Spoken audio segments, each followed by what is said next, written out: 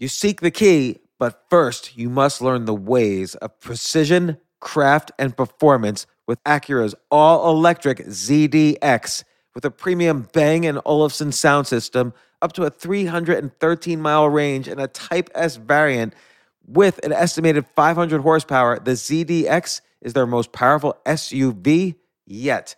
Unlock the energy when you visit Acura.com to order yours today. Okay, let's do some quick math. The less your business spends on operations, on multiple systems, on delivering your product or service, the more margin you have and the more money you keep.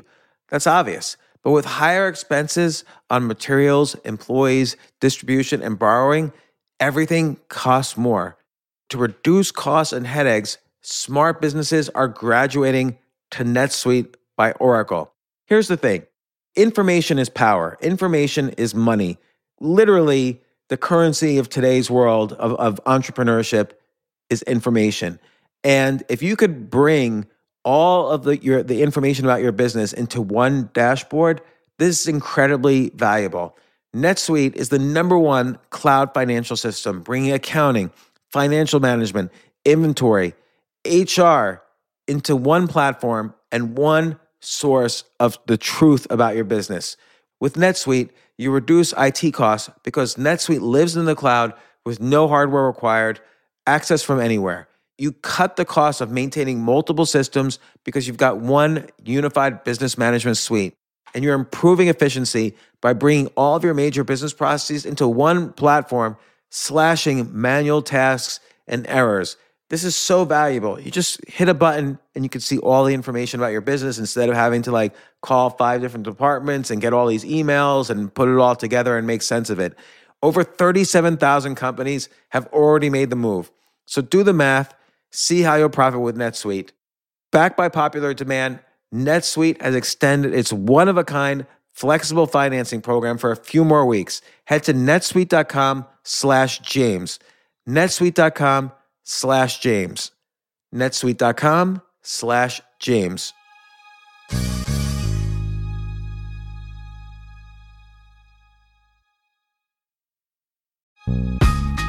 This isn't your average business podcast, and he's not your average host. This is the James Altucher Show. Today on the James Altucher Show. In terms of U.S. elections, everybody always thinks, obviously, of the two main parties, Democrats and Republicans. Right. Because they get all the votes and the electors mostly, but it's a legit third party. Oh, yeah, it's definitely legit. We have 50 state ballot access. We are the third largest political party. And we actually consider ourselves the second largest political party because at this point we believe that the Republicrats are basically one giant super party that pretends to have different factions, but really there's so little daylight in terms of policy. You know, whether you vote Republican or Democrat, you're getting endless war, you're getting endless caging of people for victimless crimes, you're getting endless increased taxation, you're getting endless increased debt spending, you're sort of getting this endless parade of poor central planning disguised as protection and help. And, you know, the only real viable alternative to that is the libertarian message that you own yourself, you own your life, you own your body, you own your labor, and you own your property, and that we will stand alongside you and fight against anyone who would try to take those from you.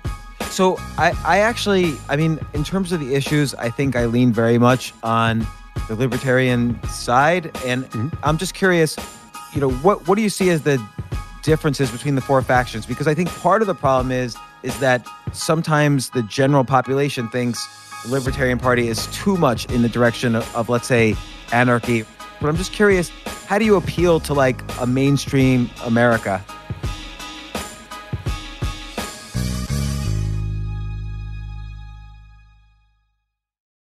I have Vice President-elect Spike Cohen on the podcast. Spike, how's it going? It's going amazingly. I like being called Vice President-elect. It denotes an inevitability of my being the next Vice President. I'm doing well. How are you doing, man? Good. Maybe you will be the next Vice President. So for those who don't know you, just in the past few days, you were nominated. You are the nominee for the Libertarian Party, which is essentially the largest third party. Yep. You were nominated to be the vice presidential candidate. And it kind of, well, there's so many different ways I want to approach this. We'll get to all the libertarian stuff in a second. But you kind of came out of nowhere there and got the vice. I don't think the presidential nominee, Jo Jorgensen, I don't think she expected you to be the vice presidential nominee. Yeah, no one did. I guess give a little bit of a background around myself. I started a web design company in the late 90s when I was 16, and I retired 3 years ago so that I could focus my life on my true passion, which is spreading the message of liberty to a public who often hasn't heard of things like self-ownership, non-aggression, voluntary solutions, property rights, the libertarian message. And so to that end, I became the host of My Fellow Americans, the co-host of the Muddy Waters of Freedom, and the co-owner of Muddy Waters Media. And for the past 3 years, we have been doing just that. We've been spreading the message of liberty using entertainment. So it's been primarily an entertainment-driven thing, podcasting and entertaining stuff like that, and have been spreading the message that way. Back in November of last year, Vermin Supreme reached out to me and asked me to be his running mate after I was on his show. And I said, well, this is the next logical conclusion. We can now leverage a vice presidential run to do the same thing, to spread the message of liberty to the public. And so that's what we've been doing. And apparently I did a good job at it because I'm the nominee.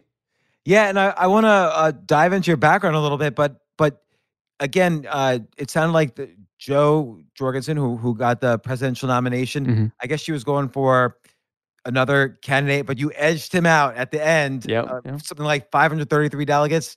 People probably don't even realize there is a convention and a nominating process for the presidential candidate for the Libertarian Party and VP candidate. Right. But you edged out you had more delegates than is it Jason Mons? I forget. John Mons. Mons. And he's a very big figure. This was an upset. So in this race were me, Larry Sharpe, who's probably the most popular person in the Libertarian Party. And by the way, I've been on Larry Sharpe's podcast, and I'll just tell you a quick story. Just okay. 2 seconds quick story. Yeah. Several years ago, somebody wrote an article saying I should run for governor of New York in the Libertarian Party, and I knew nothing about anything.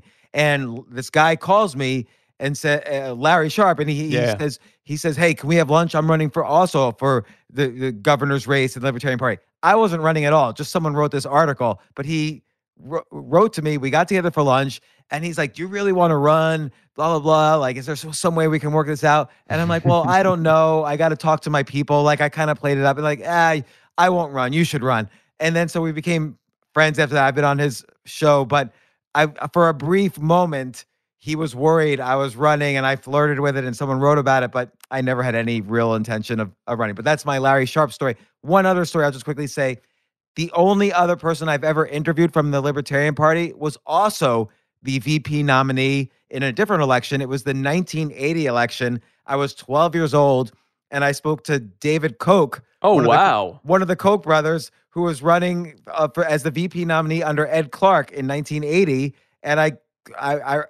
interviewed him on the phone. I was 12 years old. It was probably the worst interview he ever did. But now you're the second VP nominee for the Libertarian Party that I've ever interviewed. So I'm in good company. I'm with David Koch and Coolio.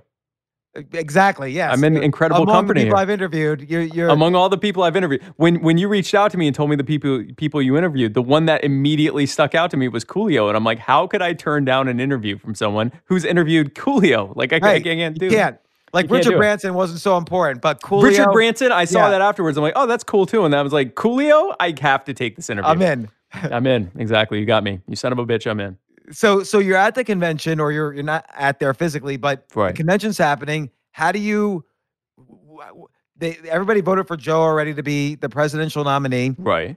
How did you come back from behind there? And was Vermin upset? Like what happened? So this was a very close race. So the dynamics of it are very weird. I was Vermin Supreme's running mate, but I had also been nominated by multiple caucuses outside of the core group that was supporting Vermin. So I was becoming sort of the unity candidate. I was the four main caucuses in the Libertarian Party are the Radical Caucus, the Mises Caucus, the Pragmatic Caucus or Pragmatist Caucus, and the Audacious Caucus. I had the Radical and Mises endorsement. I came closely in third, almost tied with Larry for the pragmatic endorsement and the audacious endorsement. They were going to endorse me and then opted not to endorse anyone.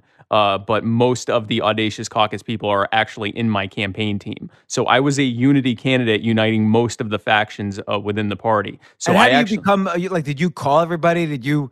I don't know. Was there a lot of backslapping and promises made, or like what happened? No, so I've done a lot of delegate service calling the delegates, but it's mostly my policies and the way that I message them. I am a right libertarian, but I am very friendly to left libertarians. I am a radical, but I'm very friendly to minarchists and to more pragmatic and moderate elements within the party.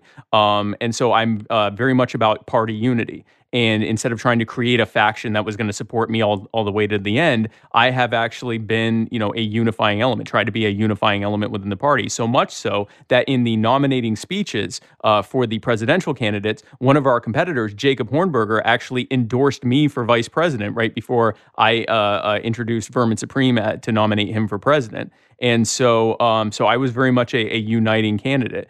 And so coming into after Vermin lost, we always said that, we were going, because of the nature of how things happen, that they pick the president and vice president separately. We always said that if one of us got our nomination and the other one did not, whichever one of us did would happily and humbly serve, and whichever one of us did not would enthusiastically, unreservedly support that ticket. And so when Vermin did lose, we talked about that, and he said, you need to run, we want to continue doing, this next step in what we're doing. And so I did. I ran and I gave my speech. I gave the speech of my life, and gave a speech as to what my vision was to continue using an empathetic, engaging, and dynamic way of presenting the libertarian message to a public that is often scared of such ideas because they've been conditioned to be so, and to use my skills that I've learned over the last 20 plus years in presenting ourselves as empathetic and caring and trustworthy people who are actually listening to people's concerns, and then presenting our solutions, the libertarian solution of self-ownership and voluntary solutions and property rights and non-aggression and all of that. And it sold on the delegates. I was in the first round, I was 40% to 30%.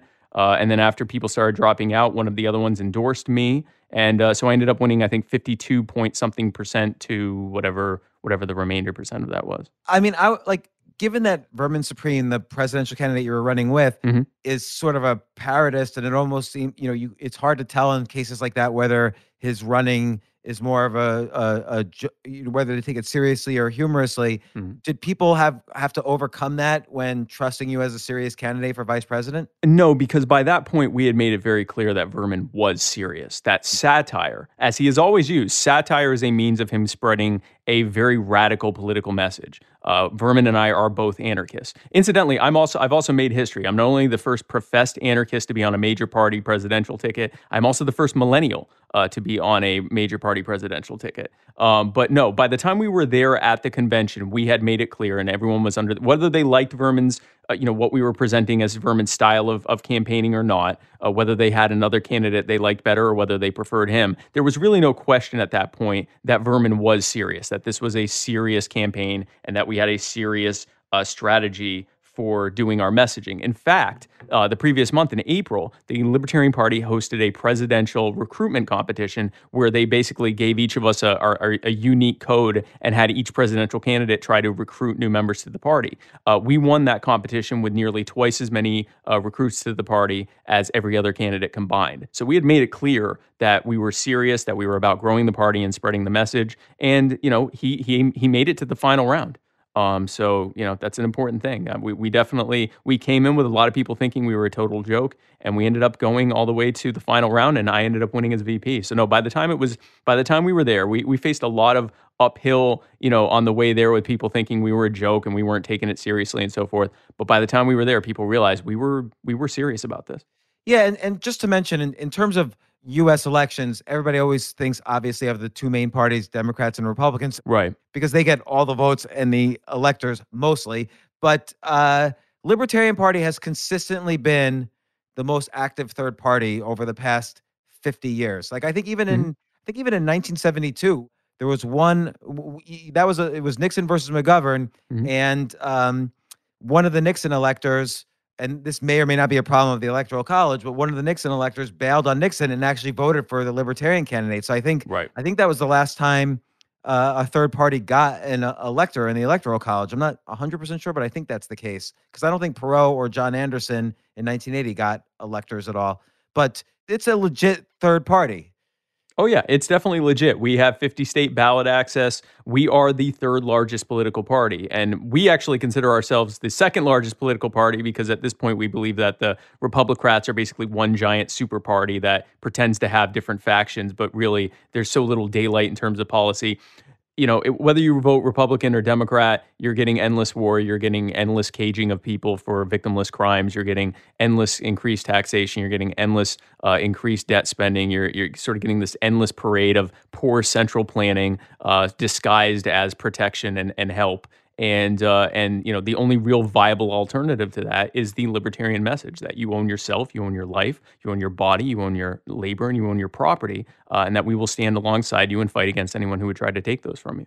So I actually, I mean, in terms of the issues, I think I lean very much on the libertarian side, and Mhm. I'm just curious, what do you see as the differences between the four factions? Because I think part of the problem is that sometimes the general population thinks the Libertarian Party is too much in the direction of let's say, anarchy or too right wing, when that's not the case at all, really. And I do want to go over the individual issues, but I'm just curious, like, how do you appeal to like a mainstream America?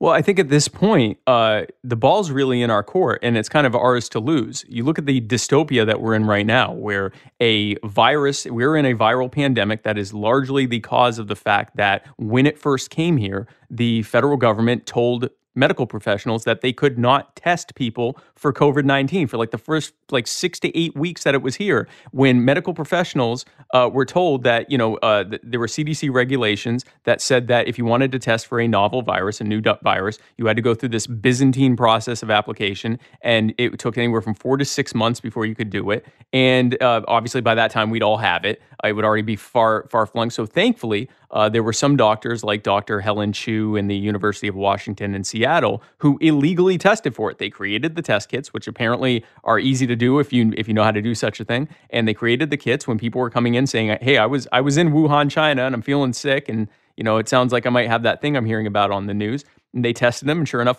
some of them were coming back positive. So they went and told the CDC that. The CDC's initial response to that was, great, destroy all of those test kits and tell no one, including the people who tested positive. That was the federal government. Why would they say that? Because that's what it said on the magic regulation that they were reading off from. These are medical professionals in the CDC telling other medical professionals, well, it says here on the sheet of paper, you got to get application first. And so they told them, destroy the results, they're illegal.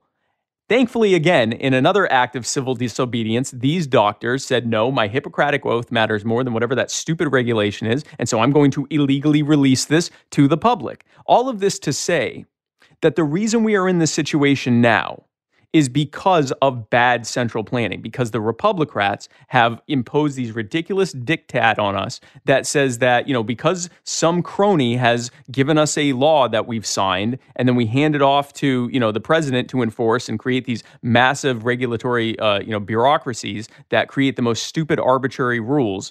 We're going to basically put a gigantic boot on the neck of the people who are trying to actually solve problems like viral pandemics. And because this thing could not be contained, now you have states overcorrecting by telling everyone, stay home and don't go anywhere unless you absolutely have to. And of course, the only things that we're going to leave open happen to be all of the big box stores that happen to also be our largest donors. Don't you dare go to a small business. That's dangerous. Everyone go to Walmart or Target instead, or buy stuff on Amazon. Let me ask you this, because you bring up a great point that I don't understand about these lockdowns, and it's sort of like on a tangent. But when I'm in New York City. When I walk outside, I see furniture stores, for instance, closed. Yep. And I think to myself, furniture stores are not really the problem for social distancing. That's like I've never correct. seen more than one person at a time in Yep. the store that's at the bottom of my building.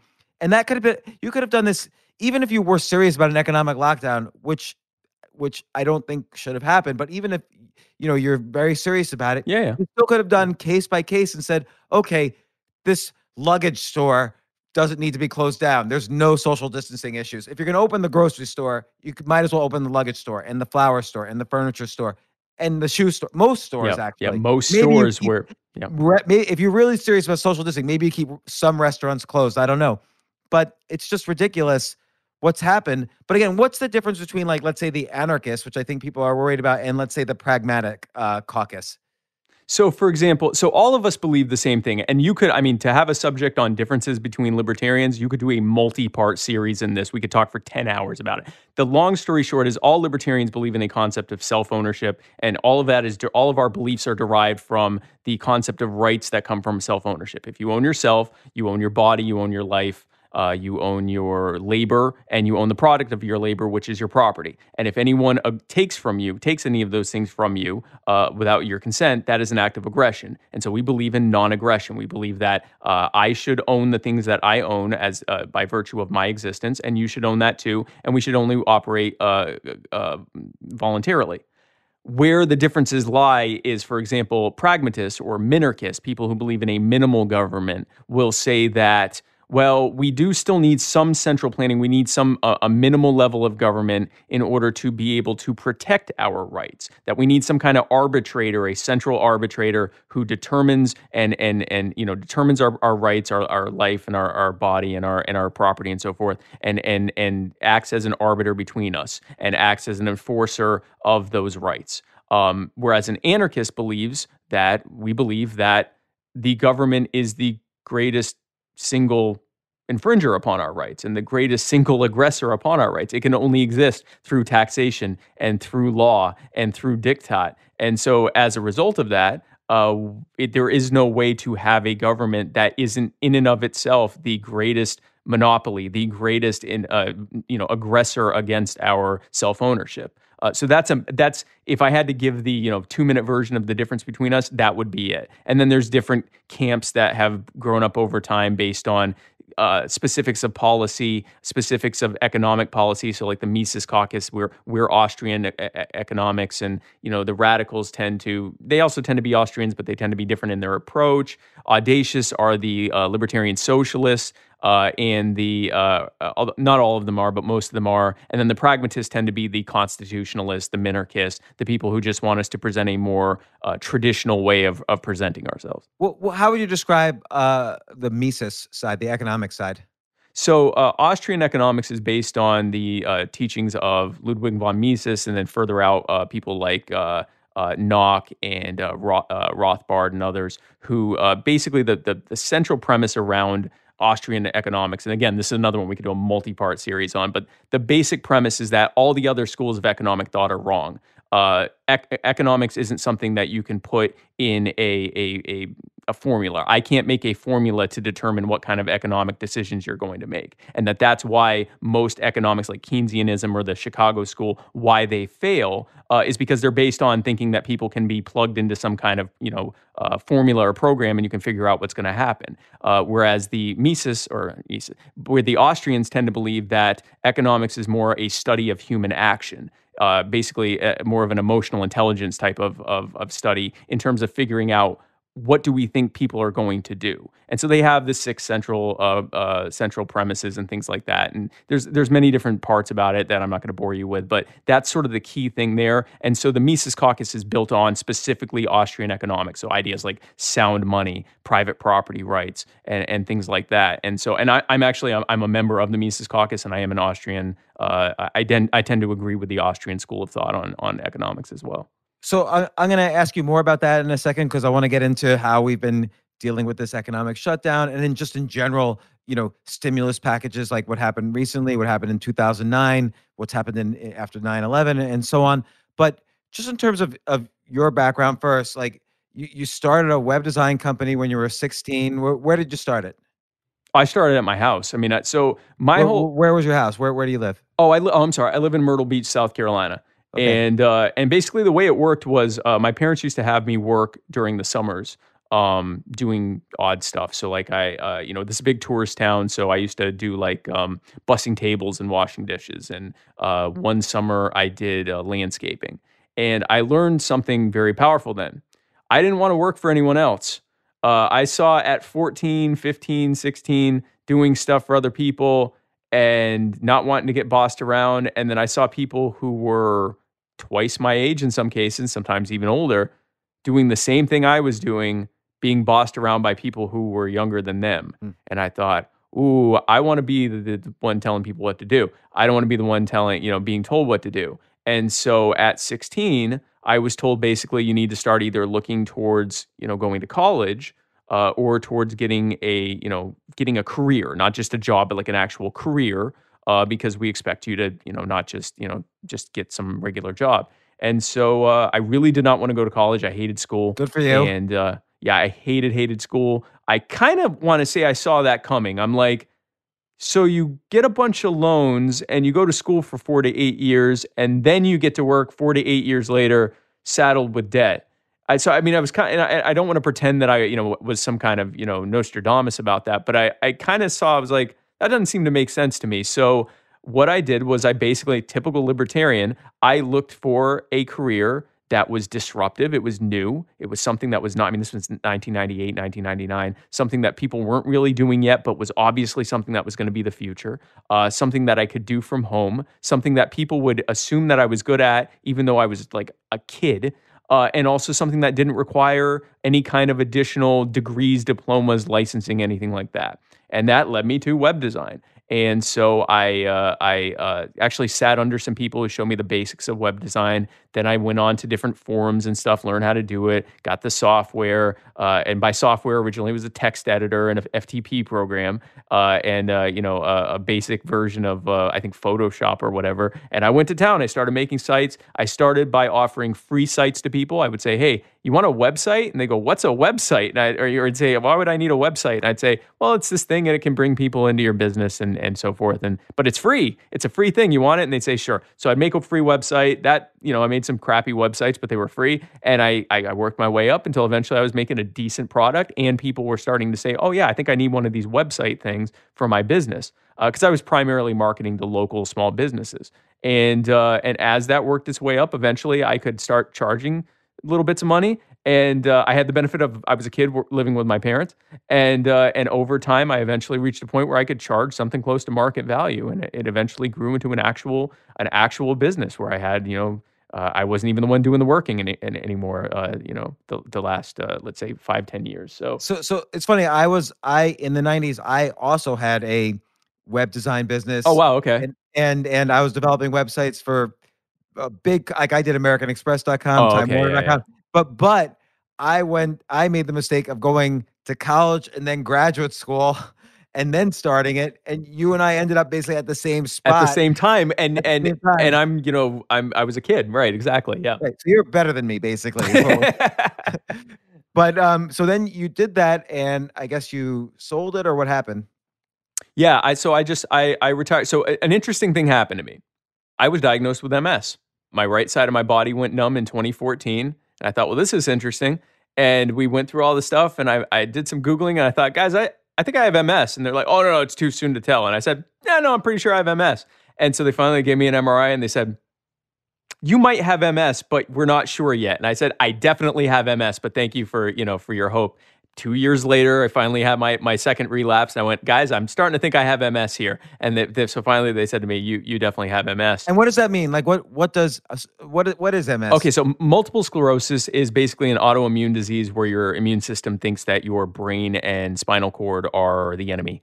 And so it will occasionally, things will trigger it and cause it to attack your immune system, or your immune system to attack your brain and neck. And so the symptoms vary very wildly because it's your brain and spinal cord. It can affect everything. So, mine stuff tends to be more sensory things, and I have some weakness issues and things like that. But thankfully, my MS has been stable for pretty much since they identified it and put me on a treatment. Got onto a good eating plan and wellness plan. I've lost about 100 pounds. But one of the big things was stress. They said stress can trigger this. I was incredibly stressed out. I was making good money, but I felt, rudderless. What am I doing other than just making a bunch of money? And I really had to have a moment with myself and think, where do I want to go with my life? Considering that, MS typically doesn't make you live a shorter lifespan, but it does make your quality of life potentially shorter if you can't stabilize it, which again, thankfully it's been stable. But with that in mind, and then it really made me question my own mortality. I may only have 40 years left, even if everything's fine. And what do I want to do in that time? I'm already in my 30s. What do I want to do? And I kept going back to, what, your school guidance counselor says. What would you do if money wasn't an object? And I was in a situation where I wouldn't say money's not an object, but I could start making decisions that weren't based on my long-term finances. And I thought, the thing I want to do is talk about liberty to people. That's what matters to me. And so I made a decision to pivot into now doing the messaging full time. I actually took about almost a year off of just really like rediscovering. I got into meditation and, healthy eating, everything I'd never done in my life. I would have made fun of myself for being that way, learned mindfulness and stoicism and all this stuff. And got really into learning how to, disengage from things and have a more balanced approach to life and all of the, Taoism and all this stuff. But then after I did that and I was in a much better place and I was stable and everything, I thought, now I want to get into this. And so I started doing the podcasting, I started doing the messaging, and not just doing it as sort of a casual thing I did with people or on Facebook or whatever, but as an actual a path, with the idea that I wasn't worried about making money. I was worried about spreading the message of liberty. And how were you able to exit the business so that you were able to transition into this? I sold off client list. I didn't have some, IPO or anything like that. I had done well enough money wise that between that and selling off client lists that I'm now in a situation with a fairly fixed income. I don't have to worry about working. And so that's the situation I'm in. That's great. So then, okay, so you start getting involved in, the Libertarian Party, I guess. Mm-hmm. And so now this is back to the issues. What do you think is actually the role of government? Is there a role to protect people who are, let's say, too weak to protect themselves? Is there any role at all, or what do you see as the role? So personally, my position on the role of government is that government is an institution that has proven itself unfit to exist. So the question then becomes, well, what about helping the poor? What about helping, who's going to, the thing we like to make fun of is people saying, well, who's going to pave the roads or something like that. But these are questions. These are normal questions. Who's going to do the roads? Who's going to do, police and firefighters and things like that? Libertarians believe that there are one of two ways that you can receive services. One is through competing providers who will basically trip over each other to try to give you the best service possible for your money.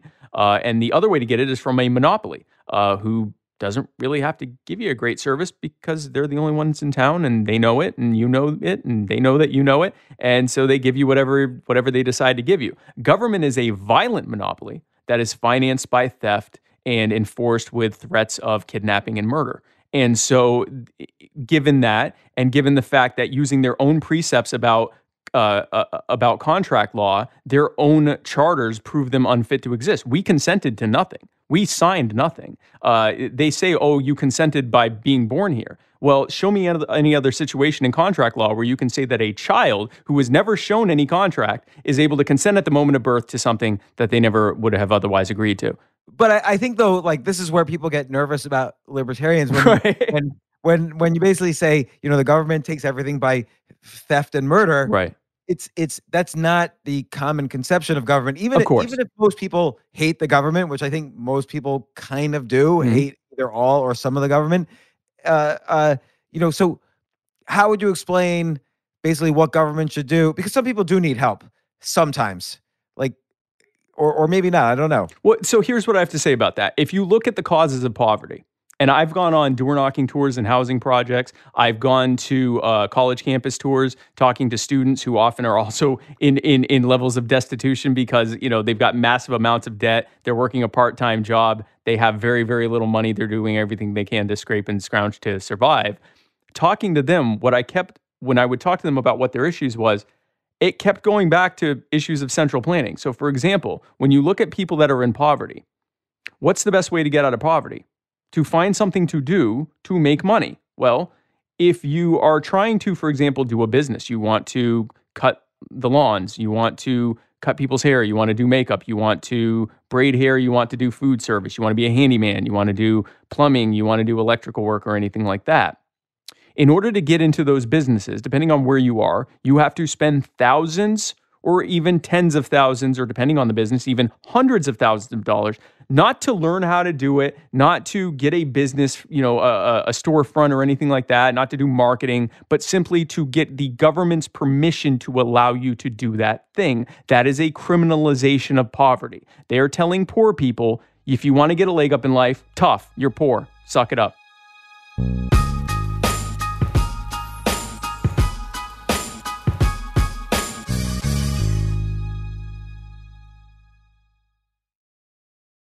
I have to say, Airbnb has changed my life. I just love staying in Airbnbs. Like in about a month, I'm going to Cocoa Beach, which is right next to Cape Canaveral. I'm going to watch some rocket launches. I'm going to, of course, be staying in a very nice Airbnb on the beach. And it's just such a great experience. Like the whole world is available to us now because of Airbnb. But whenever I'm at an Airbnb, I always realize, the home that I left to come to this Airbnb, I could be making money on that right now by hosting and being an Airbnb myself. So, and I've known people, I had a friend who basically, made a living from turning his home into an Airbnb. So if you have a home, but you're not always at home, you do have an Airbnb there. And it can easily fit into your lifestyle, and it's a great way to earn some money. Your home might be worth more than you think. Find out how much at airbnb.com/host.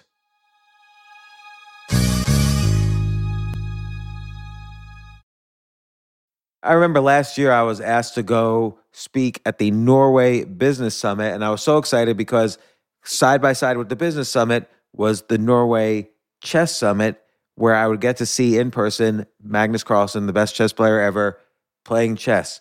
But it was 4 plane rides, like to get to the city that ultimately I would go to. So I really did not want to fly for 14 hours, and they were willing to pay for everything for me. So I at first class. So I didn't want to fly for 14 hours and not be first class. So I had to hurry up and get on the phone immediately to get those first class tickets to a chess tournament in Norway.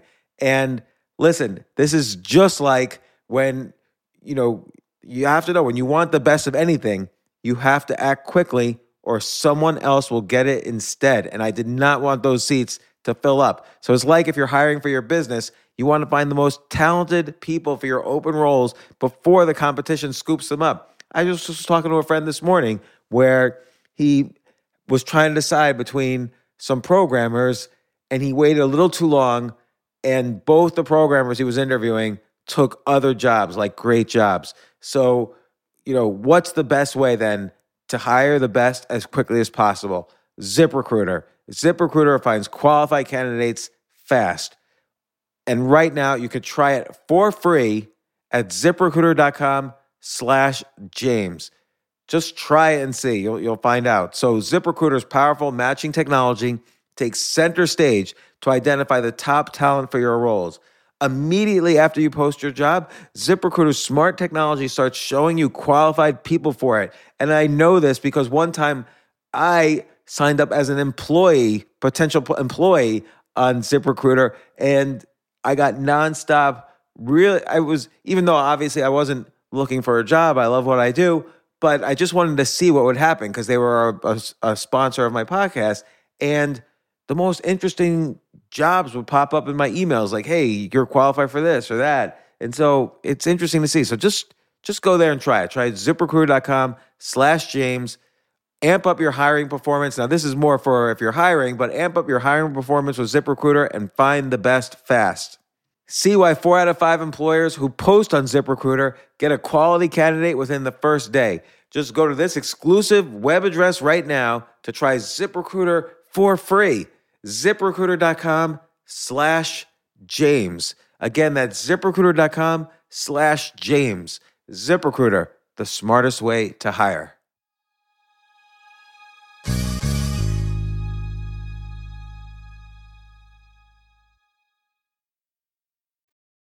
They are telling poor people, if you want to get a leg up in life, tough, you're poor. Suck it up. I think a lot of people don't realize this, that if you basically want to work at a nail salon in Alabama, Yep. it's like you said, you need a license. And then if you move to Florida, the Florida government It's a whole will other say, thing. Yeah. Listen, I don't know how they do it in Alabama, but we do nails very differently here in Florida. You need to get your whole license again in Florida, which is, you're right, the whole licensing is ridiculous. And I would take that all the way up to the level of lawyer, or then people think you're crazy if you say doctor. I would take it to there. But like lawyers, it's crazy to me that you need to go to a 3-year law school, take the bar exam. And by the way, then you practice law using nothing that you've learned in law school. Well, and you need to have a level of mastery, right? And again, there's difference between food service and being a doctor. But here's what I would say to the students that I would talk to who are talking about, they're running up 5 and 6 figures of student debt. They don't even know if they're going to be able to get a job in their chosen field of work. And I would say, well, let me ask you something. What if instead of this, you had a system of apprenticeship or internship in the field of work that you want to work in, where you could work directly under people who are already doing what you're doing professionally, learn under them, work with them as they see fit until you have, and you're either doing it for free or for a small stipend, but you're not running up massive amounts of debt, and you're probably not taking 4 to 8 years to do it, and you're working directly under them, and you are learning the craft from the people that are doing it, and you're learning the newest of everything because you're learning it from the people that are professionally doing this. Until you reach a standard within the people that are in that profession, that you have reached the consensus standard of mastery, that you can now do it professionally yourself, either under them or doing it your own way or whatever else. And they'd say, that's terrific. I'd love to do it that way, but I can't. And I'd say, but why? And they'd say, well, because I have to go to college. And I'd say, but why? And they say, because I need that degree. And I'd say, yeah, but why? And usually they wouldn't have to go much further, because then they'd have to say, well, because I got to get the license. The government has arbitrarily decided that in order for you to be able to work in a chosen field, you have to do it their way, which has nothing to do with the way that people in that actual field of work would otherwise choose to do. It is a bad, arbitrary decision that does not allow people to work their way up the economic ladder unless they have some kind of tremendous vertical leap to get up to the, rung number 85 of the ladder, because all the other rungs have been removed. Here's the next problem with specifically the question of poverty. Did you know that in most cities, it's illegal to feed people without a license? I guess like restaurants, you need a license. If you go out to Central Park and start handing off food to homeless people, the police will come and tell you to stop. And not just in New York, Wilmington, North Carolina, right up the road. We were actually planning before these lockdowns where, right now it's not really safe to be doing something like that. But we were actually planning to get arrested, go to Wilmington, announce to everyone we are about to illegally feed the homeless, and come on out and watch us. If you'd like to help, that's great too. And go out there and feed homeless people and live stream the whole thing. And when the police come and say, please stop feeding the homeless, some of us would stop because I know, some people don't want to get arrested. That's fine. And we would say, okay, you can stop and you can record us continuing to feed the homeless in front of the police, and ask the police, hey, would you like something to? Here, you look like you could use a sandwich. Here's a sandwich, and we're going to give a sandwich to the homeless too. Would you like to help us give sandwiches to the homeless? And to make a point of saying, we are trying to feed people, which we are told that without government, people will starve to death. And yet here we are trying to feed people that have been put in that situation often because of the arbitrary centrally planned diktat of government. And yet when we try to help them with charity and mutual aid, we are told, no, you have to go to jail or you have to stop doing this. We're now going to impose a penalty on you. We're now going to arrest you and put you in a cage and give you a fine and rob you for trying to help people. So when people say, without government, who would help the poor? My answer is we will, and there won't be a government to create poverty or to stop us from helping those who will still be poor. It's interesting because I was wondering when these lockdowns happened and there's so many small businesses, local businesses that shut down, and the employees set up these GoFundMes and, people were donating to them, but it still wasn't sufficient. Less people donating to them because there was always the government saying, hey, don't worry, we'll take care of it all. We'll give you $1,200. Yeah. Yep. Do you think if the government didn't do that, do you think people would have gathered together as a community, or would have helped the employees more? I think there would have been more of that, but more importantly, the less government involvement you have, the less of that problem there would have been to begin with. We could have an entire multi-part segment talking about the Federal Reserve and why that's created poverty. Did you know your dollar, your Federal Reserve note, is worth something like 2 cents on what a Federal Reserve note was worth in 1913? We take, they say there's the only two things that are certain in life are death and taxes. Well, add inflation to that, because for at least as long as they've been measuring it, pretty much since the Federal Reserve came about, the cost of living continuously goes up. We hope it only goes up 2% this year. And oh my gosh, it went up 8% this year, but it always goes up. Why? Because the currency that you are required to use is it is printed out by the government. You're not allowed to use other currencies, not for important things like banking and paying taxes and things like that. And as a result, they have a monopoly on that, which means they can print out endless amounts of money that they lend to themselves, that they then use for political purposes, and you get saddled with the debt. And because they are constantly printing out more money without creating additional value to go with that money, every single one of those dollars becomes continuously, steadily, slowly worth less all the time. And that's what happens. Your money is worth constantly, in an insidious way, it is constantly worth less. And so imagine if a dollar went the same now as it did in 1913. Or even better, imagine if there were competing currencies in a free market system of banking that wanted you to use their currency because they get a piece of it every time you use it. And as a result, they try to find ways to have it have more value so that the cost of living even goes down or at least doesn't go up. Imagine a situation like that. All you need is for your money not to be issued by politicians who don't give a crap about the value of your money, but are more interested in leveraging your use of it and the subsequent value that comes from that to endlessly print trillions of it that they can spend for their own political purposes. Right. So I'll play the slight Keynesian devil's advocate that, mild inflation allows people who are innovating in Silicon Valley, for instance, which there's certainly been a lot of innovation in America since 1913, a lot of it in the technology sector, some in the transportation sector, a lot in the biotech sector. That makes the U.S. valuable, and there becomes demand around the world. The U.S. dollar becomes the safe currency. So as the U.S. borrows more money and issues more money, foreign countries are buying a lot of our debt as well because there's a demand, and that keeps some deflationary pressure on the dollar right now. Yeah, and again, I'm not pushing for deflation because then there's a whole problem with people that are refusing now to buy things because they're waiting for the price to go down. And that's actually factoring in Austrian economics, is that you won't really ever see massive deflation because, or at least not without some kind of external pressure that's causing it. Naturally, in a free market, you're not going to see massive amounts of deflation because at some point people are going to start buying stuff again, and that brings the value up. So, I mean, there may be some natural level of inflation, but I think there will be kind of levels of inflation and deflation if it were allowed to be governed by market determination of market value as opposed to just the government printing out endless amounts of money. The problem is when you have a system of government or a system of currency and an economic system that is based on centrally planned decisions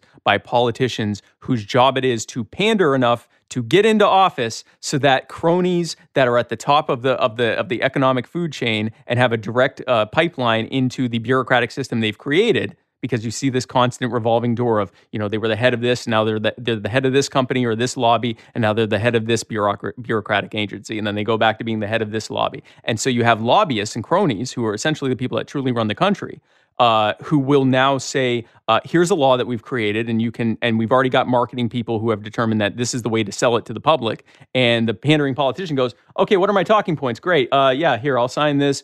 Just keep those donations coming. And they hand it off to the executive, which is this ever-growing branch of Karens who write stuff down telling everyone what to do. And that's the system we have. It's a kleptocratic system of government that is designed to take from those with the least and give to those with the most, and to order things upon those with the least so that those with the most can live in their... we talk about anarchy. The wealthiest people on this planet, the most powerful people on this planet, live in anarchy. They do as they wish. They are egoists living in anarchy, imposing their state on literally everyone else. So what about situations where, again, property rights are important, and that was the initial basis back in the 1780s when they were first thinking of the Constitution, that property rights was the most important right. Mm-hmm. What about issues like burglary or murder, where your property rights are very directly being infringed? How do you afford a police force, for instance, or a military if that's necessary? Well, I think that, if you're talking about aggression, obviously as libertarians, we are against acts of aggression. I think that when you look at the vast majority of crime, because there's a little bit of a bugaboo there where we're told, well, without the government, who's going to protect you from robbery? Well, when you take out the fact that most theft is actually civil asset forfeiture. So most acts of theft, if you included civil asset forfeiture, where the police take your property on suspicion of you having committed a crime without you actually having been tried and convicted, and then you have to go to court and sue for your own stuff back with money you don't have because they took everything from you, that actually is, if you take all of the private sector burglary combined and then put the civil asset forfeiture next to it, civil asset forfeiture strips out all other forms of private sector burglary. So again, without government, who would keep you from robbing? Who would keep people from robbing you? Well, the short answer there is the government. It would the biggest robber would go away immediately. But speaking to your problem about people, as I call them, private sector criminals, people that come in and break into your house and things like that, I think it would be up to those communities to determine what they wanted. I think there would still be some policing and security forces. The difference is when it's not imposed on you against your will by the state, you can have a much more equitable and fair and unharmful and unabusive system of how to get that. So whether smaller communities, rural communities decide to just have mutual mesh protection networks with maybe one person in charge of kind of keeping track of stuff, or whether you had in more urban areas, you had actual competing private security forces and things like that, whose only purpose was to just stop thieves, rapists, murderers, or once they've done it, to catch them and use some kind of a system of arbitration to determine whatever their punishment is, as opposed to what the vast majority of police work is right now, which is issuing citations for victimless stuff, like your taillight's out, or your license is expired, or your registration is expired, or you don't have proof of insurance, or now it's you were walking within 6 feet of your wife that you left your own apartment with. Whatever it is, the vast majority of police work has nothing to do with protecting people. It is about enforcing arbitrary rules that are based on revenue collection. In that case, then the community, and I agree with you, the community would probably coalesce to figure out, okay, obviously we're going to punish murder, we're going to punish burglary, Mm-hmm. we're going to figure out divorce and marriage, and there's arbitration for this. Yeah. What about on an international scale? Like, is there any responsibility where, we're worried Canada is going to invade us, we better have some sort of security for that, and that needs to be more centralized, or does it? In an evolved human society that we have now, where we have learned long ago that the best way to achieve the things you want, especially on a massive meta scale like that, is through trade, there's a reason why China hasn't attacked us. And it's not because we have a very powerful navy or whatever else. Because ultimately, especially when you get into nuclear weapons, whoever launches the nukes first probably wins. And so given that, the reason that they aren't attacking us is because we have trillions of dollars in trade between us. If you look at where wars happen, they happen in places where there's not much trade going on, which is why they introduce embargoes before war. It's not just to punish that country. It's also to divorce the financial ties between that country that wants to attack, whose government wants to attack, and the country who they want to attack. So again, this is another thing. Without government, who would stop people from invading us? Without government, we would no longer be robbed to finance the empire that is bombing and invading and destabilizing entire regions of the world. But what if someone wanted to do that to us? Well, first of all, trade is the most powerful weapon there. No one is going to want to upset the apple cart of trade. If we can get trade going, I think it was Bernie Sanders who says, when you're not trading goods and services, you start trading, bombs and missiles or something like that. I'm not sure if it was Bernie, but someone said that. The more you can increase access to trade, the less likely anyone's going to want to fight anyway, at least not on that kind of a massive scale. Now, with that being said, you can, again, have services that are there in place in case someone wants to invade. And I also, people say, well, if we get rid of the U.S. government, and what if the Russian government wants to invade us? And to me, that's similar to saying, well, who can protect Amazon from Macy's? The reality is you are talking about a total disruption. If the United States, if the former United States, what used to be governed by the United States government, if the people there had determined they weren't even going to tolerate domestic governance, then no one is going to pretend to think that they're going to be able to impose some kind of foreign governance on this heavily armed group of obviously very ornery people who would love to trade with you instead. And also, I think the second question is, who would protect those governments against the liberation services from the former United States that citizens would be hiring to depose their tyrannical governments? But that's really, really deep stuff there. The bottom line into the answer of your question is that any kind of service we would need, including defense, is best gotten in a free market system through people who compete for your services. Look at our current government. Look at our current military. They've lost, I forget how many trillions of dollars they have lost and have absolutely no idea where it went. Well, of course they don't, because they are a centrally planned, arbitrarily defined system of that has been a service that has been given to us at the expense of ourselves by government. Of course it's going to be wasteful. Of course it's going to be bloated. Of course it's going to lead to terrible, inequitable, and harmful and abusive outcomes, because it is a system that is based on violating self-ownership. Aggression against others is not just wrong from a moral standpoint. From a utilitarian standpoint, it doesn't work. If I can take from you whenever I want, then I'm not going to be a good steward of what I have, because I can simply take as much as I can from you.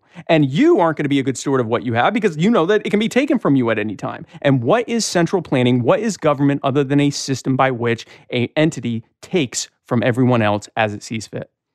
So what about something like, and this is always the problem I have with government, and this is where it intersects with your philosophy, is that a lot of government programs seem to start with good intentions, like, oh, let's back everybody's student loans. Yes. Which, of course, has led to tuitions rising faster than inflation for 60 years in a row. And another one might be the FDA. Oh, we got to make sure all these drugs are safe. But at the same time, to get a drug past the FDA now costs $2 billion. Yep. So for all we know, there's been drugs that have cured cancer that we'll never know about. Exactly. Yeah. Yep. So, but what do you do? Like, if I bring that up, oh, let's get rid of the FDA, the average person will say, well, but then it's just chaos. Like, we don't know if these drugs are safe or not, even though you could point out the FDA recalls 4,500 drugs a year. Right. So it might not be safe at all. But what does happen? I think that the best way, what we have learned from the statists, is that the best way to get your message across is to seize upon different scenarios. So, for example, when an issue of police brutality happens, George Floyd, yeah, that was just choked to death on live for everyone to see in Minneapolis on TikTok and on Facebook. That we can seize on that to talk about the militarization of the police and the abusive nature of the police state and the need to implement common sense police reforms and police controls. For example, when you're talking about the FDA, we can look at situations in which the FDA has caused problems. I was just talking about, with the CDC. People say, well, without the CDC, who's going to control? It says right there, it's the Centers for Disease Control. Who is going to control diseases without the CDC? Well, the answer is that they stopped people from controlling diseases. So the answer is the people who they stopped from controlling diseases will be the ones controlling disease. And the same thing with the FDA, the same thing with the Department of Education and everything else. I'm not a fan of just being a wide-eyed, abolish everything and it'll work itself out. You deal with people where they are. What I learned from, my web design business, what I've learned from marketing libertarianism, you meet people where they are, both literally, if you can actually meet them where they are, their college campus, their community, wherever they live, or if nothing else, from their precepts. What are you worried about? What are the things that concern you? What are your ideas about what safety means, what health means, what do you want your future to look like? And then from that, messaging out how libertarian solutions work better for them. So like, let's talk about drug development for a second. Mm-hmm. So let's say I have an idea for a cancer drug and I start to develop it.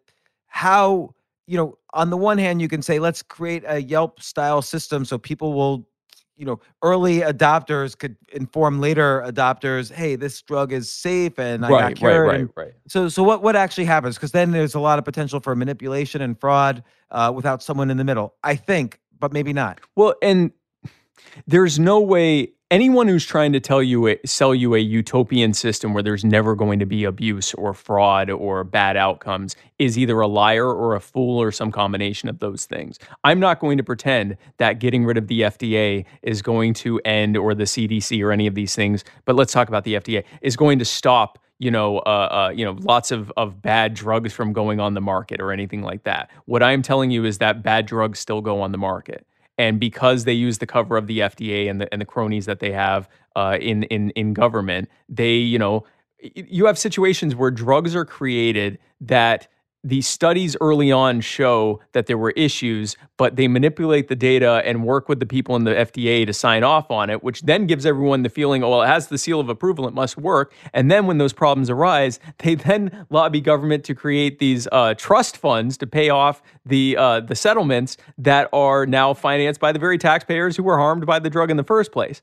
So is there still going to be abuse? Of course there's going to be abuse. There are abusive people. But the bottom line is when you remove the ability for abusive people to find positions of centralized power, now they're just like every other jerk trying to be abusive, and you can stop them when they arise, or you can deal with them after they've done it, as opposed to allowing them to reach a point where not only are they the abuser, but they're the arbiter of what is or is not abuse in the first place. And if the abuse rises to a level of where someone needs to be paid off, they just rob you to pay for it. So that will end. So is there still abuse? Yes. But any system that is based on people voluntarily interacting with each other is going to have far less abuse and inequitable outcomes and harm and abuse as a result of that.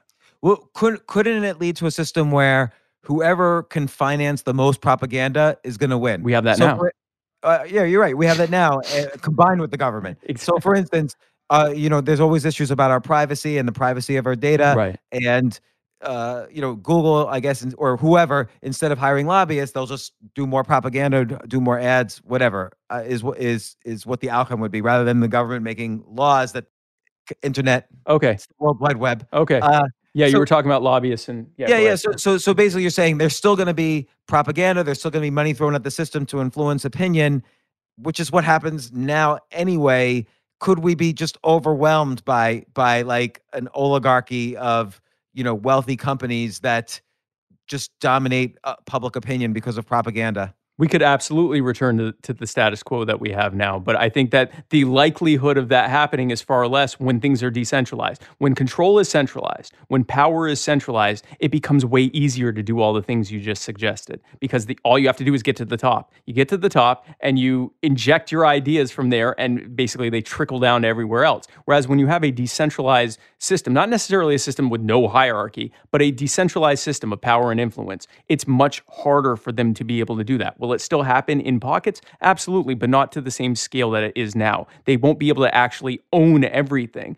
So this is similar to when people will say, well, without government, who will protect us from warlords? And we'll end up being ruled over by warlords. I will say, you're absolutely right. We could absolutely return to the status quo we have now, because we are ruled over by warlords. And if you don't believe me, when the stadiums, when your warlords allow you to go back to a stadium to watch a football game, and you're at halftime, and they roll out the big warlord flag and start singing the warlord song, and the fighter jets fly over you to remind you that they can kill everyone in the stadium if they want to, and everyone cheers and applauds at how powerful the warlords are, and we thank the warlords for their various services to us, then now we are in a system where, once again, it's a reminder we are ruled over by warlords, and they invite you to be proud of such a thing to make you feel a positive feeling about it. But the reality is we are ruled over by warlords. In a similar fashion, we are ruled over by oligarchs who use propaganda that is financed by us through theft to tell us what is right and what is wrong and what to do and what not to do.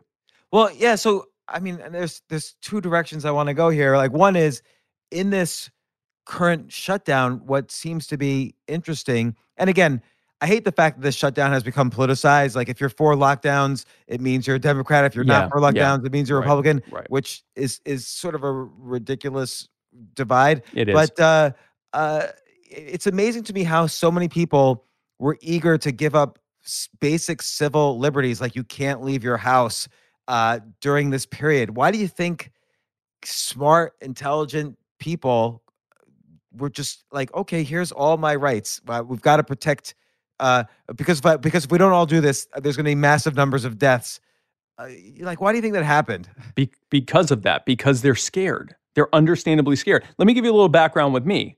I have an autoimmune disease. I definitely do not want to get this thing. there's still differences of opinion as to how deadly it is or is not, and how easy to spread it is or isn't. And unfortunately, we're dealing with incomplete data because we're always playing behind the 8 ball and trying to actually test people and see how many people actually even have it, because there is a continued control of the ability to test, and there are actually at-home tests that you can get that you can buy, that they mail to you, that will tell you if you have the disease or if you have the antibodies, which means you already had the disease, and you can now go about and roam about the cabin as you see fit. And those are illegal. You know why? Because they don't report to the government. They don't care if you know. If they can't know, they'd rather no one know, including you.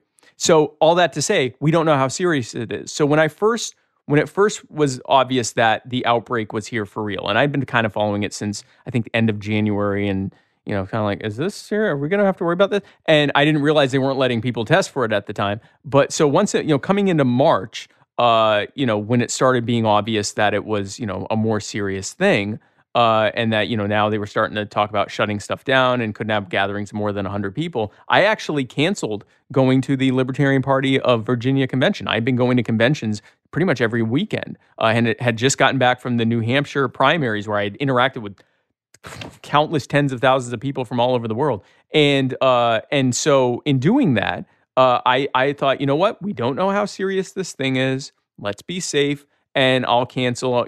I might have it. I don't want to be a vector, because apparently you can. At that time the public was being reminded that you could spread it without even knowing you had it. And I thought, I don't want to get it from someone who doesn't know. I don't want to spread it without knowing. I'm going to stay home. And since then, I have largely been doing social distancing, reasonable precautions, only going out for groceries and to go on walks and, go to the park and things like that. Still getting out, but, avoiding large groups and things like that, because we still don't know how serious it is. And that's the problem. So, but what I don't want to do, because I can afford to live that way, it is immoral for me to tell someone that because there is this virus that has a possibly 2 to 3% fatality rate, that you should not be able to feed your family and pay your rent and pay your bills. And I hope the government gives you another $1,200 check soon, but if not, oh well, I don't know what to tell you. Stay home, don't work, don't do anything. I don't care, just stop spreading the disease. Because I got news for you. The homelessness fatality rate is something around 8%. And homeless people are far more likely to get COVID-19 because they can't socially distance because they don't have a home, and they rely on others, and they certainly can't self-quarantine. So they're far more likely to get it, and they're probably more likely to die from it because they tend to also have more health issues. The types of economic conditions that are created by telling everyone, stay home, do nothing, will lead eventually, and it looks like things are starting to open up again, but they will lead eventually to mass poverty, mass homelessness at a time when the food kitchens are closed because of social distancing and self-quarantine, and the food banks are closed. And so, I remember at the height of things, and we're not in an impoverished area. There's some poverty, but not a lot. I remember going by a church and seeing the line of families. These are middle-class families and middle-class cars line up around the block to get meals. And not only that, I've been volunteering at some of those, and the police have been shutting them down if there's not enough social distancing, which is ridiculous because people were loading up on their food for the week. Starve. Yeah. And it was like you say, this is not discriminating. Like everybody is exposed to the economic calamity here. Absolutely. And it's horrible. And so, okay, so thinking about this we've been looking at this from a top-down way. Like, so here's the philosophy. If we were to restart a country, here's how we would do it. But let's say libertarians are, magically become elected, and that's another issue. But let's say you were in charge. Yep. What would you start doing to move things in this direction? Top priorities are harm reduction. And that's sort of across the board with libertarians, especially anarchists, but really libertarians of all stripes. Let's stop the harm. If you look at it like how a doctor would look at the patient, if you're trying to tape up a wound while someone's actively being stabbed, you would probably say, hey, let's stop the stabbing, and then we can start dealing with the wounds. And, we can triage them, but let's stop additional wounds from being created. Stop the harm. So for example, if Joe Jorgensen and I were elected president and vice president, there are a lot of executive actions she could take before we even go to the legislature. So things like ending the wars. The use of authorization of military force has, since 9/11, allowed the president to declare, not declare war, but basically go to war with anyone they want to, based on the overall idea of stopping terrorism. She could simply decide that threat was no longer relevant and to bring those troops home. Yeah, and you know when the last legally declared war was 1941. Yeah, it was the World War II because Korea was just a conflict, right? Yeah. Korea, Vietnam, everything. Yeah. So the last time war was declared was shortly after Pearl Harbor. Yeah. And so just to put that in perspective, but because of that, the I guess silver lining of that is because the legislature has completely derelicted their duty to the executive. The executive can say, war's over, bring the troops home, end the wars. Okay. And the blowback from those wars, because now, why would you want to join a group to fight against a military that has left? They're gone. They're not fighting us anymore, and they're actually apologizing and saying, now we want to trade with you. We want to get past this together. That's going to be a massive, a depressing factor for terrorist recruitment. That and the CIA no longer creating and funding and training terrorist groups would also help. So ending that. Ending the war on drugs, release all of the criminals release all of the victims of the war on drugs, all of the people that are there for victimless crimes, drug crimes, sex work crimes, ending the war on sex work, ending the war on migrants, freeing the people from the cages, ending the cages and camps on the border, allowing people to come into the country without having to have their papers, which, by the way, is how the founders intended. For the first 100 years of the existence of the United States of America, we were subjected to, or we are allowed to have, unlimited, unregulated migration into and out of the country. And none of the calamities that the nativists and the bordertarians and so forth are telling us would happen, happened. Because people who come for peaceful reasons, perfectly fine. There's no reason to do that. Migration controls are a violation of your right to host, hire, or house whomever you wish on your property, or to travel to properties where you are welcome. They have no business doing that. You should not have to have papers to go where you are welcome. And so we would end that. We would do lots. We would put a lot of top-down pressure on states to remove the regulatory burdens like occupational licensing and things like that make it basically criminalize people trying to get ahead from poverty. So we would do things like that. That would be our focus: is harm reduction through executive actions that would reduce that harm. The next step would be legislative. Now, more than likely, if we got elected to the presidency, we'd also probably have a few libertarians in Congress too, but we'd also probably be dealing with an overwhelming Republican majority. That's where the bully pulpit comes in. So I would, as vice president, and President Jorgensen would as well with her bully pulpit, we would draw a clear line in the sand. On one side of that line would be us and those of us who are working to remove the boot from the neck of the people who are working to find solutions to the problems that are often either created, made worse, or created and made worse by government. And on the other side of that line would be the people who wish to keep that boot on the neck of the people and cause unnecessary, needless harm for no other reason than to preserve their power. And well, actually, this is a side question, but what other licensing do you disagree with? I mean, let's say it's all of it, but what's ridiculous? So most people know about medical and law and police. They don't really know that everybody who works in a nail salon is licensed, which is ridiculous. But what other things are ridiculous? I think if I had to pick one, the most ridiculous, hair braiding. In most states, you need to have a cosmetology license to braid hair for a living. I mean, because they have determined that that's cosmetology.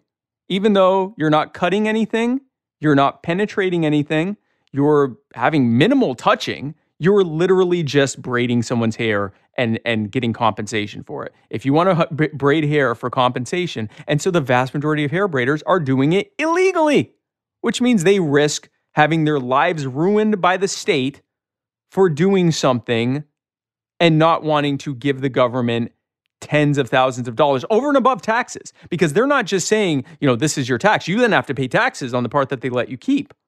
Right. You have to spend thousands or tens of thousands of dollars and spend a year or more in school, which is a whole other racket, cosmetology school, specific to these ridiculous things.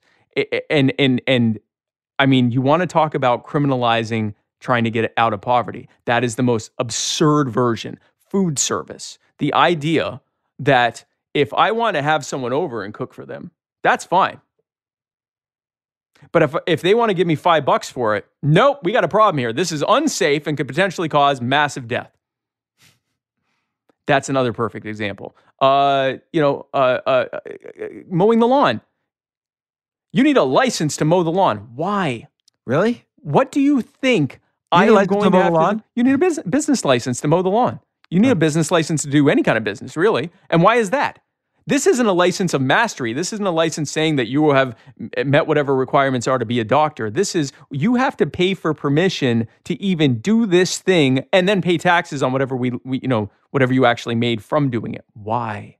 What about like a pilot's license? Like, obviously, I wouldn't want to get in a plane with someone who didn't have, I didn't know for a fact had 1,000 hours of flying time and so on. Well, again, if we were looking at purely a free market way of doing it, it would be a system of apprenticeship. If you want to be a pilot in any kind of self-respecting airline, then you have to study under pilots. You have to learn, do everything you would have to do to get a pilot's license, go to pilot school and everything else. But why do you need to pay the government for permission? If you have demonstrated that you have done that thing, then what is the point of then paying the government for permission? You're paying taxes. You are doing everything else. From my understanding is that the standards that these airlines have are way higher than FAA standards for ongoing education and training and things like that. Why is the government involved except to have one other way to rob you, to skim from the top? There's no good reason for it. Now, with that said, if we're looking at sort of a compromise, let's be reasonable, more minarchist way of looking at it. Fine, pilots, doctors, lawyers, things like that, to have, to people that are in these, very high, paramedics, things like that they have to have a license. Again, I don't see the reason why the person's gone to school, they know how to do it, why you're then having to pay the government. Fine, okay, great. For that stuff, fine. Mowing the lawn, braiding hair, making tacos and selling them out of your truck or whatever, like who cares? So now let's say the government starts to move in this direction, and also libertarian philosophy, taxes go way down, possibly to zero or as close to zero as possible. But every state government, every city government, the U.S. government now has all this debt. How would the government start to raise money to pay down the debt? Like, what would you'd have to start selling off things or providing other services that you charge for. What would you sell off? How, again, going bottom up instead of top down, like what would you do to rectify the economy? Well, there are two schools of thought on this. I guess the purely libertarian ethos would be that government debt is illegitimate because the government was only making promises based on theft, which according to the government's own concepts of contract law makes it an illegitimate contract. If I have a contract with you that is based on my receiving stolen property, it is an illegitimate concept. And so that's one way of looking at it. The other way of looking at it is, well, that might be true, but if you do it, it'll destroy the economy, and that remains to be seen. But, let's say that there is a way of doing it. The government sits on tens of trillions of dollars in assets for no other reason than to simply sit on it and control it.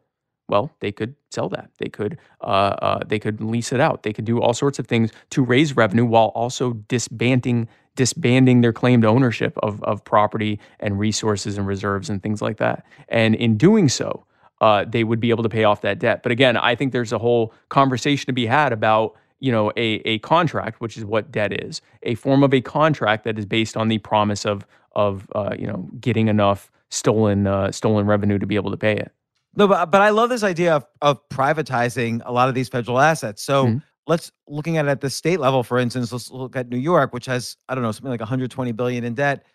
The SUNY school system, which is hospitals, schools, land, all these things, you could sell. There's the highway system. You could sell. The federal government could sell, or the state governments could sell. What are some of the assets that you would start selling? Infrastructure and roads is a huge one, because there would be firms that would be more than happy to get involved and using advertising and various other ways to raise revenue. You've got a captive audience on your roads. Advertising, you could congestive pricing. What's that? Congestive pricing. So you charge more when there's higher traffic. Yeah, you could do all of those things. And people get scared. They go, well, I don't want to have to pay a toll. Well, you're paying a toll every time you pay taxes, every time you pay your license fee. All of that stuff is going towards that stuff. You would be paying, but it would be a lot more efficient because there would be competing providers trying to become the stewards of those roads, who would be providing those services in a more efficient and cost-effective way, because they aren't also funding a bunch of political stuff that has nothing to do with those roads. So that would be one. And selling off or leasing off those rights would be a great way to raise revenue. There was talk about using, someone had mentioned like naming rights and things like that, so that you could have, a park that's presented to you by whatever company or by whatever interest group or whatever. So I mean, there's a lot of different things, but the bottom line is that when you remove government from it and when you let the market take care of it, again, it does not guarantee that there's never going to be a problem. That's something, often when we talk about creating entirely new systems of organization of societies, we tend to get into this utopian thing. It'll solve everything. No, it won't solve everything. It will solve much of the problems. Things will be much better. There will be much more equitable solutions because all of the decision makers are people working voluntarily. At no point can I point a gun at anyone and say, you have to do it my way, which means my idea has to be sellable. It has to be an idea that makes sense to everyone else involved. Oh, what about currency? No, we talked about that before. A free market system of banking, competing currencies, allowing the market to make the determination of what currencies are needed. And, you would probably end up with a situation where there are many, many, many currencies, a handful of which are really the main ones being used, and there may only be 2 or 3 that become the real main ones being used. And there would be some level of, a common exchange rate, so it does get confusing and things like that. But the bottom line is, again, if your currency is being issued by someone who doesn't want to lose you to their competitor, now you're looking at someone who's trying to give you the most value for that money because they get a piece every time you use it. So that's another perfect example, as opposed to what we have now, which is currency that is issued by government precisely for the only reason that they can print out endless amounts of it, lend it to themselves, and use it to spend on political purposes, which then reduces the value of your currency. So now turning to the question of electability, like everything you say makes so much sense. And I think a lot of people lean in these directions, and particularly in terms of, all the licensing, all the educational stuff really is a theft from the poor, as you would put it. Why can't the libertarians get more votes? What the hell's going on here? Like, I hope you were to get elected and some of these ideas come through, but the odds are essentially zero. So what's your goal personally, and how can you further that goal? Well, let's look at the problem, right? So for the past 49 years, which is how long the Libertarian Party has been around, we have won 0 federal or statewide elections. No president, no vice president, no senator, congressman, no governor, attorney general, nothing like that. We've won some state legislative stuff, and we've won a lot of local elections and things like that, but we haven't won big. And we've been around for quite a while. Here's the problem. Ballot access is a big problem. A lot of people are under the misapprehension that if you want to run for office as a third party, you just show up and say, hey, my name's Spike Cohen. I'm running for vice president with the Libertarian Party. I'd like to be on that ballot there. And they go, oh, that's great. That'll be some minimal filing fee. Nope. It's from state to state, but in most states, you have to get thousands of signatures and spend tens of thousands or hundreds of thousands of dollars in addition to what you spent to get all those signatures, because you got to pay people to go out and collect signatures unless you can find enough volunteers to do so. In New York State, it's 130,000 signatures you have to get, which really means that you have to get more like double that, because the first thing that the State Board of Elections, which is run by Democrats and Republicans, do is they find every possible way to disqualify your signatures. So really, you got to get like 250,000 signatures to be able to just get on the ballot. That places us at such a massive disadvantage because so much of our funds and our time is spent just getting on the ballot in the first place. Whereas Republicans and Democrats, they just show up on election day. They can go and campaign and whatever else. When they pick their nominees, they simply waltz into the election office and go, here's our nominee, here's our Republican nominee, and here's our Democratic nominee. And they go, that's great. Here's your minimum filing fee for that. And that's it. They don't have to do all the signature stuff because they're Republicans and Democrats. The rest of us have to do all that stuff. And so that puts us at a massive disadvantage right there. The other disadvantage is we're pushing for a system that isn't cronyism. And our system is funded by cronyism. So it's hard for us to get tens of millions of dollars, hundreds of millions of dollars in order to be able to compete with the people who are promising to continue cronyism and get tens and hundreds of millions of dollars. This next presidential election, they're estimating, I think it was $2 billion that's going to be spent on the presidential election when all things are said and done.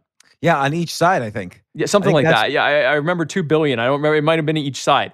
Billions of dollars that are being spent, and the corporate entities, the crony, multinational mega corps conglomerates who are more than happy, who also control the media too, because most of our media is run by like a handful of multinational companies, so they control what we are told every single day. Most of these companies would be more than happy to spend those billions to get the tens of trillions that they get in return on investment. And then we show up and go, hey guys, we'd like to run too in dismantling all this. All this is gone. All this tens of trillions you get, none of it. Now you have to compete on a free market. We don't get any of that money. They're not going to give us that money. So we rely on small donations. So, and I shouldn't say small. I mean, we get thousands of dollars from some people. Some people give us six figures, whatever. But, we rely on being able to raise millions of dollars maybe. And so that puts us at a disadvantage. And a good bit of that millions and of all of our activist time and effort is spent on just even getting on the ballot in the first place. So that is really the biggest obstacle that we have. The next obstacle that we have is the trap that we fall into every single cycle, which is this. As I was saying, the cronies own the media, and the media come up to us and go, if you give us the kind of candidate that we want and you show up and give the kind of interviews we want them to give, and answer the questions the way we'd like them to, this time we'll give you a seat at the table. This time, Charlie Brown, we'll let you kick that football. And every single time we show up in good faith, and every single time they do the same thing to us, no matter how well we answer the questions, no matter how many gotcha interviews that they do, they wait for that one time that we slip up. That one time that any human being would possibly not be perfect in their ability to answer a series of questions coming out of nowhere. And they go, and when you make that slip, they go, aha, he didn't even know where Aleppo is. He has no idea what Aleppo is. You can't take these people seriously. You can't vote third party. They're a bunch of fools. Just keep voting Republican and Democrat. That's where it's at. But that happens too. So the Democrats and Republicans, like, what's an example where a libertarian was being interviewed by, I don't know, Good Morning America or something, and blew up because they didn't answer a question correctly? Aleppo. So Gary Johnson, that's what I was talking about. Gary Johnson in 20... I'm sorry, I was maybe being a libertarian obscure there. That's in 2016, Gary Johnson, he did his media tour. And everywhere he went, they asked him gotcha question after gotcha question after gotcha question. And he handled it very well. He handled it, fairly well because he's a libertarian and he knows how to answer questions. And so he was on MSNBC. I believe it was MSNBC. And he had, if you watch the whole interview, he was sitting there in what looked like an interrogation circle. And he's got people just firing questions at him. He had like 4 people just blasting him with questions. And finally they go, what about Aleppo? Now, depending on who you ask, he either didn't know what Aleppo was, which is Aleppo, Syria, which at the time was being bombed and there was all this terrible stuff happening, or he may have misunderstood what they said, where, what about Aleppo? And he thought they were saying Aleppo, and he's like, well, what is Aleppo or something? Regardless, he made a human error. And he said, I'm sorry, what's Aleppo? And they went, what's Aleppo? He said, yeah, what's Aleppo? And they said, Aleppo is the whatever in Syria where the bombing's happening. And he gave a great answer. He talked about non-interventionism. He talked about how we're, contributing to the problem or maybe even creating the problem, how the wars need to end and we bring the troops home. That's not the part you heard. What you heard was, what is Aleppo? And they kept showing that over and over again. This moron doesn't even know what Aleppo is. How on earth can we trust him in foreign policy if he doesn't even know what Aleppo is? I would have dared them to out of the blue ask Donald Trump about Aleppo. Yeah. I would like someone right now to ask Joe Biden about Aleppo and see where you go with that. I would love to, and tape that 30 seconds of amazingness after you ask him like a random obscure question about a foreign country. But we have to meet a different standard. And the problem is it's because we fall into their trap. Instead of subverting media, instead of using our way of reaching out to people, using social media. And when we do get those media interviews, use it to seize the narrative. Use it to make it us challenging them. Force the Republicrats and their crony media to defend the system they've created that has put us in the situation we're in. Why are we defending anything? We're proposing scrapping or dismantling or at least reforming the system that we all agree needs major, major changes. They're proposing basically doubling down on the same thing, just going back and forth between the same Republicrats who caused this problem in the first place. So put them on the defensive, seize the narrative, and fight for more fair ballot access. And eventually, we will be able to win. But it will require being bold. It will require seizing the narrative, and it will require not playing with their on their terms and with their rules. So it seems like there's two strategies that might work. One is installing someone as your presidential nominee, someone who's already well known, famous, or already in politics. Like, someone like a Mark Cuban who's alluded to running for president on a third party. I don't know if he's a libertarian or not, but someone like that with that kind of name recognition. And I don't know if you've ever really done that. I mean, maybe the closest is like Harry Brown, who's written some best-selling books, but right. I don't know if you've thought about it further. You meaning the party? I mean, I know there's always been talk about we need Drew Carey, we need Vince Vaughn, we need Kurt Russell has been named. Mark Cuban, although I'm not sure how libertarian Mark Cuban is. I know he has some libertarian leanings, but I don't know how libertarian he is. My thing is this. If you're a famous libertarian and you want to run, that's great. I want to make sure you're a libertarian. And I don't, not doing like a purity test, you have to be as libertarian as me, but let's look at the basics of the libertarian platform. Do you agree with the vast majority of this, at least, if not all of it? Because if so, then we're going somewhere. I think, unfortunately, we have often fallen into the idea that if we get an elected official who agrees with a lot of it, then we're okay. The problem is we're already behind the 8 ball with our activists, where we've told the activists, hey, you guys are doing a great job building up this party, but we're never going to put you at the top because you're not legitimate. We need this person here. And this person here, they're not really that libertarian, but they are famous. So we're going to need them. You're not really legitimate. And so we're telling our activists, the people who are actually on the ground doing this, that they are fools for trying to work their way up the party because we don't want them. They're not legitimate. We need this guy here. And we're signaling to everyone else the same thing, that we are essentially a retirement center for Republican politicians who want to take one last quixotic, tilt at the old windmill before retiring off into being a contributor for Meet the Press or whatever. What about this guy, this Congressman Justin? I don't know how to say his last name. Amash. Yeah, Amash. Yeah. Was he decent, or was he a possibility? He's one of the more libertarian congressmen in Congress. I am glad that Justin Amash entered the Libertarian Party. I am glad that for the first time ever, even if it's only for a few months, that the Libertarian Party has its first member of Congress, of federal Congress. I hope that he runs for re-election. And if he does, we will support him 100%. And I hope he sticks around. I definitely had some concerns about him coming in. Not just that he came in, but the way he came in. He came in like a matter of weeks before the nomination. And there was this sort of feeling of almost like there was this air of inevitability that we simply had to pick him because he's Justin Amash. And there was a lot of pushback against that, where we said, hey, listen, we're all happy you're here.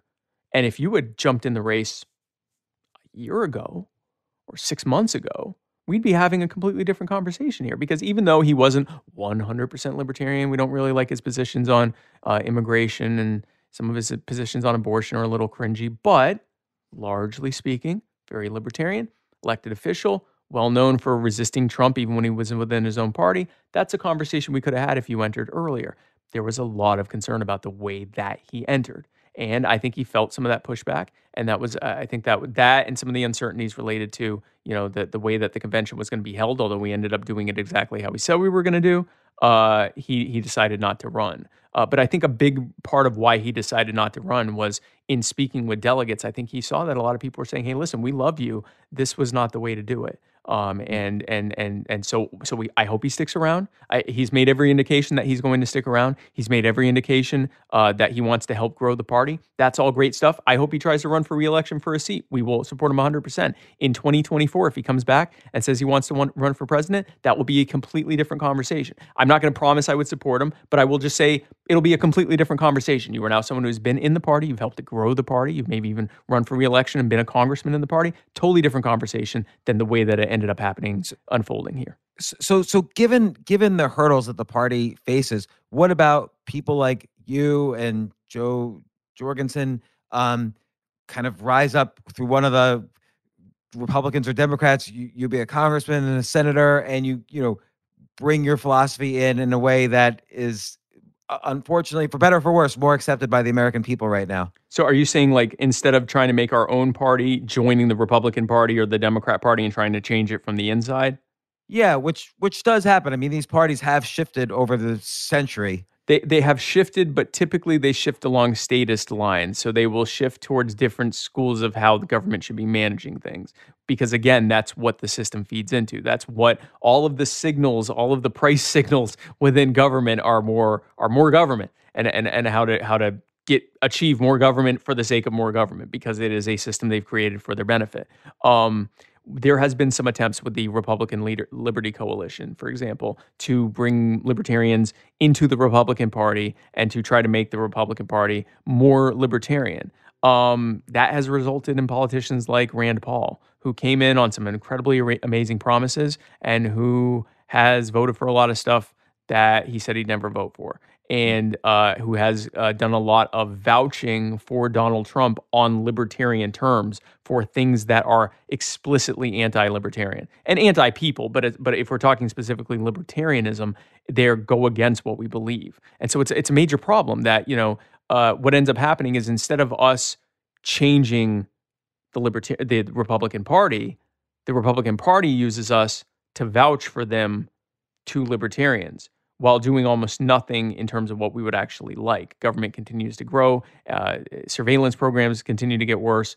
The wars continue to go on and on and on. And you have someone like a Rand Paul, who is presented as a libertarian, who says, this is better than the Democrats, guys. And it's just, they change us from the inside. We don't change them from the inside. The institutional inertia and the entire structure and purpose behind what they've built is not conducive to libertarianism. We have to create something outside of it, and then we have to spread that to the masses in a way that subverts the system and the machine that's been set up.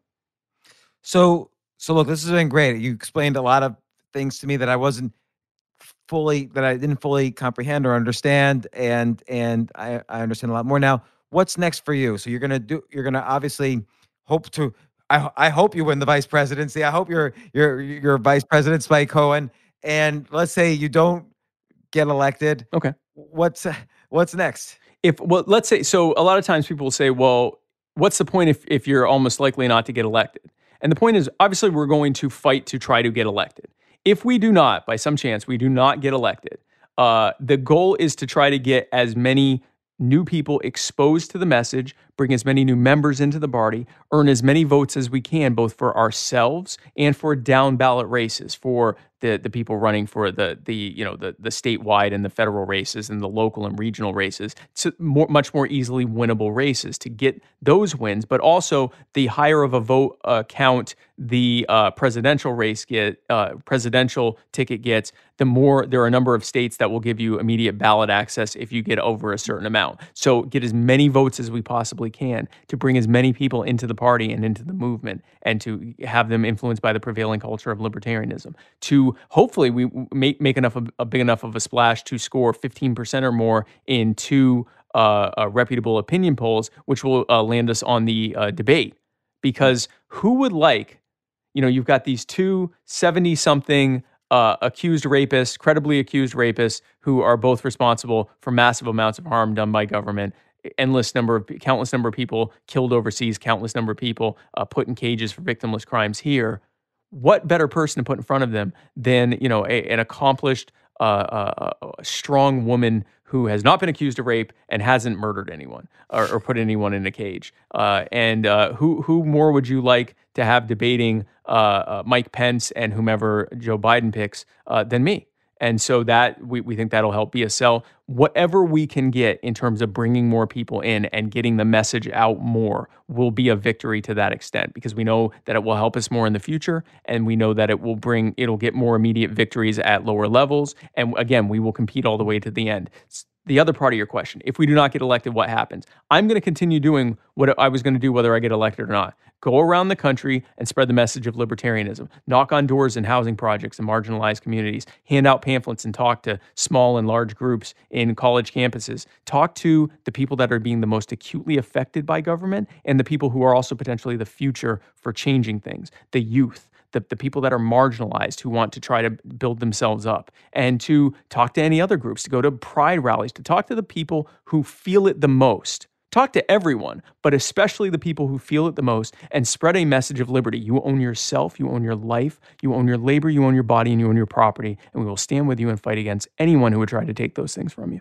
Is there any situation in American history, and by the way, I want to be respectful of your time. This is closing it up. Yeah. Is there any situation where maybe this philosophy would not have worked? Like let's for instance take even slavery or civil rights later, or entrance into World War II, or and again, you can also argue for isolationism there. But is there any situation where this philosophy would have limited people? Like maybe we do need government to enforce, integration, or no slavery or civil rights and these other issues. I personally would not say so. And again, I'm not going to speak on behalf of every libertarian or anything else. But for example, slavery was a system enforced by government.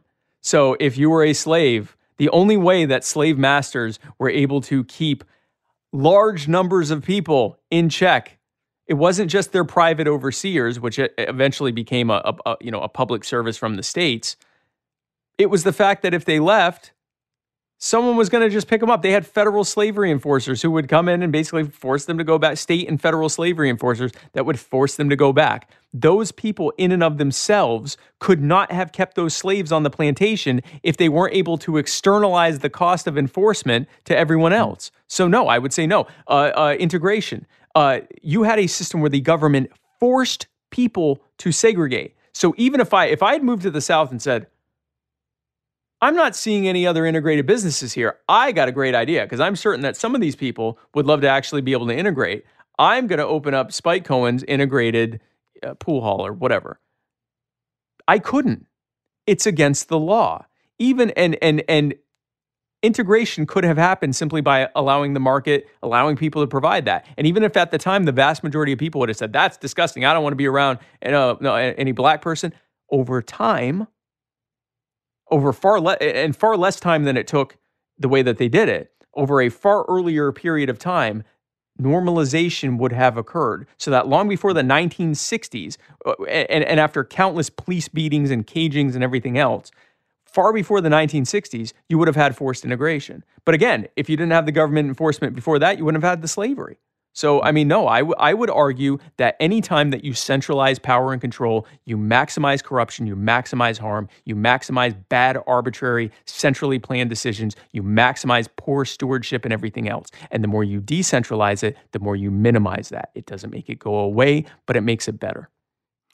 Well, again, future Vice President-elect Spike Cohen, thank you so much for coming on the podcast. I reached out to you on Twitter. You're gracious to respond. I do think podcasts are a great way to campaign. So yes. Congratulate you for doing this. Thank you. And hopefully you'll come on again. I'm sure there's going to be more questions during the election or afterwards, and I'd love to have you on as a guest again. And thank you and good luck. By the way, also you're the second Jewish person ever to be on a national ticket. Am I correct? Yeah, I knew I wasn't the first because of Joe Lieberman. Am I the second? I believe you're the second. I can't think of any other. I mean, certainly not on the Democrats and Republicans. And then I guess Mazel Tov to me. I mean, well, Jill Stein, I believe, is Jewish, and she ran for president. I don't know the stat there. Okay. I believe I might be the second Jewish. I'm definitely the first Jewish millennial because I'm the first millennial, period. But I'm not sure on the Jewish thing. I think you might be right. I really don't want to say for certain, but I'm one of a very small handful of Jews who have run for office. I want to say, if you guys want to find out more about us and our campaign and our issues and how you can hopefully contribute or volunteer, go to joj2020.com. I will have a page on there soon. Again, we've been running mates for all of 3 days now, and so we're still working. You guys get along? Yeah, we get along great. We actually had an awesome conversation yesterday. We get along amazingly. And so JOG2020.com. JOJ, so Joe Jorgensen, JOJ2020.com. And all the information is there, how you can donate, how you can volunteer, find out about Joe. In a couple more days, you'll be able to find out about me because my page will be on there. My personal social media is on Twitter @RealSpikeCohen and on Facebook, facebook.com/literally Spike Cohen, or if you're searching in the Facebook search bar, Spike Cohen, your next VP. Excellent. Well, Spike, and pretty soon I'll have to say VP Spike or Mr. VP. Mr. Vice President Spike. Yeah. Yes. Good luck. Thank you, sir. And reduce my taxes for me once you get in there, or take them away completely. And congratulations on getting the VP nomination of a major political party. That's great. Thank you so much. I appreciate it. Have a great day. You too.